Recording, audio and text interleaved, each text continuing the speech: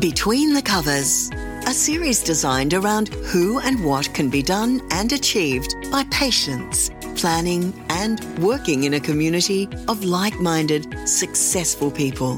This podcast series is for anyone looking at becoming a successful published author and those looking to understand the mind of a writer and the goals of a publisher. Proudly sponsored by Shoreline Publishing. Welcome and enjoy.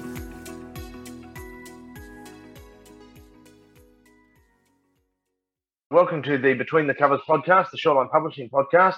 And in this episode, we've got Paul Rushworth-Brown, who's going to be talking about his book, Red Winter Journey. G'day, Paul. How are you? Hi, how are you? I'm pretty good, thank you. That's excellent. Paul, I want to go right back to the start, if we can, and talk about the inspiration to write Red Winter Journey. Well, it's my second novel after Skullduggery. I originally started writing because I wrote a 400-page book about to trace my family right back to the early 16th century in Yorkshire. So the first book, Skullduggery, like a mystery adventure. This is the sequel to it. So it's about Tommy Rushworth, my great-great-grandfather times 9.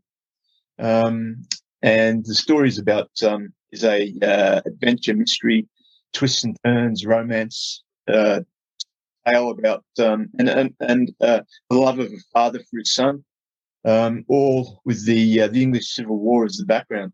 And the motivation for it was basically just to continue the I suppose the family saga of the Rushworths. So your inspiration for characters is taken from your family, which is marvellous. How close to true life is the other characters, or is there a little bit of fiction involved? There's a little bit of fiction, but the main characters are obviously my ancestors. The fiction, and basically what I've done is the novel is historically accurate, and basically what I've done is I've come up with ways to put my ancestors in fictional circumstances that they may have been in back in 1642. So what inspired you to write a family history dating back all the way to the 16th century? Well, my father never, that's a good question. My father never really knew much about his roots. When he passed away, I've got 3 children, Haley, Christopher and Rachel. And I thought, if anything ever happened to me, they'd never know. They'd never know their roots. They'd never know where their blood comes from. So I spent 6 months tracing it right back to a small village in Yorkshire called Howth, that you may know from Bronte country, where the Bronte sisters grew up, and all my ancestors lived there right back, from sort of like the early 16th century all the way to the mid 1800s, where my great-great-grandfather was the first to move out of there to Denham, a few miles down the road. That's incredible, isn't it? And it's amazing what you can discover when you're on that sort of journey going back all that distance. Yeah, well, look, somebody once asked me, if you could go back in time, where would you go? And I obviously said, I'd love to go back and, see my furthest away ancestor that I could find and spend a day in their life and see what they live. And when I actually wrote Skullduggery and Red Winter Journey, doing the research for it and writing the story, it's almost like stepping back in time for me. It's like it's a real escapism. I'm really excited about this novel, and it's historical fiction, obviously, but there's a twist. There's a romance. There's sort of like battles going on, but then they're just sort of like the backdrop to the main bittersweet family saga that's carrying on. And Tommy's father, who leaves with his drunken grandfather because Tommy's actually kidnapped by the Parliamentary Army and taken off to fight in the English Civil War. So it's a love of a father and a father that go on this trek to try and find their son and their grandson and save him from a war that none of them wanted any part of. You've mentioned that your inspiration to write is your wife, so here's your chance to have a shameless plug. Look, my wife is probably my biggest critic and my biggest fan. She tells me when it's rubbish, tells me when it's good. She holds nothing back. And I think as an author, you've really got to. That's, I suppose, one of my strengths is when I started writing, I took on a lot of feedback from a lot of readers and a lot of people, and I've incorporated that into Red Winter Journey. And because it's historically accurate, I mean, there's a lot of words and phrases and things that happen in Red Winter Journey that we've lost, and so one of the, I suppose, the complaint, but sort of like some of the feedback that I got was that, with Skullduggery, people had to get on Google and try and figure out what a particular word or phrase was. Yep. Whereas with Red Winter Journey, I've actually included a glossary. Okay. And so it makes it a lot easier. Because some of those terms are going back pre-Shakespeare, who, of course, had so many of the terms he wrote himself. So you're going back pre those times. Yeah. And, when you think about a lot of those words and a word such as fodpoodle, yep, right, who's a stupid man, we're losing all that. We're losing it, and if somebody doesn't start writing about it, and like some of the old ceremonies, and I suppose a lot of the old sort of like fears that people had, it's amazing, sort of like it's a real sort of, I suppose, snapshot into the way that people lived on at that time. Did you find yourself dealing with that language, and that language created the writer's block, or was that able to be beaten by the writer's block? Was beaten by the use of this language where you had to research a bit? I very rarely suffer with writer's block. I just write, and as I've mentioned previously, I never plan anything. I just write, and I research very heavily so that people can actually, get a glimpse into that time. And reading Red Winter Journey, it's like stepping back in time. What makes Red Winter Journey? Oh, sorry. What makes Red Winter Journey different to Skullduggery, even though it's a similar line? What makes Red Winter Journey different to Skullduggery?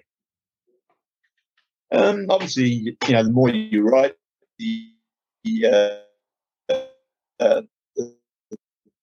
better writer you become. And as I say, you have your ups and downs. What I was when I first wrote Skullduggery, it's a long journey. Is there a third book we're working on after Skullduggery and Red Winter Journey? Yeah, well, I've always held the opinion that an author should be editing one novel, writing another one, and marketing another one. So yep. I'm just going through the primary editing process for my third novel, which is called Dream of Courage, and that's it's quite an interesting project because I've actually the setting is it's more away from the moors of Yorkshire, and a lot of it takes place in places like The Haven, in Leeds, and it gives you a really, really good picture of what Leeds may have been like back in the 17th century, or beginning of the 17th century, and the markets and how people spoke, and that point in England, this is a time of witches, where people were terrified of witches, where there was witch finders, where there was stagecoaches were held up by highwaymen and all that type of thing. So it's very, very different to my last two novels. So they're very much a story of the family history, as well as a fictional novel, or sort of historical fiction. The story of your family history yourself involves some time in Canada. Can you tell me about your time there? Yeah, well, I lived in England until I was about 10, and then I moved to Canada with my mother. Went to high school in Canada for 10 years. And then I left Canada in 1982 and came to Australia. My father was Australian. He'd moved over here when he was, it would have been back in the late 60s. Yep. And so I came over here to get to spend some time with him and stayed. Was your father a 10-pound pom? Yeah. Unbelievable. Yeah. So, and how does it work having a 10-pound pom as a father and yourself being a professional footballer? It's amazing where life takes you, isn't it? I mean, I was only 19 when I came to Australia, and I mean, strangely that you talk about £10 pom is because in a interview that I had a couple of weeks ago, somebody asked me, and I said to him, I've got an idea about sort of like coming forward to sort of like the 50s and actually writing another novel about the adventures of a £10 pom. I suppose you've got no shortage of inspiration now. If you're going back as far as the 1500s, you've got no shortage of inspiration coming through to the 21st century, have you? No.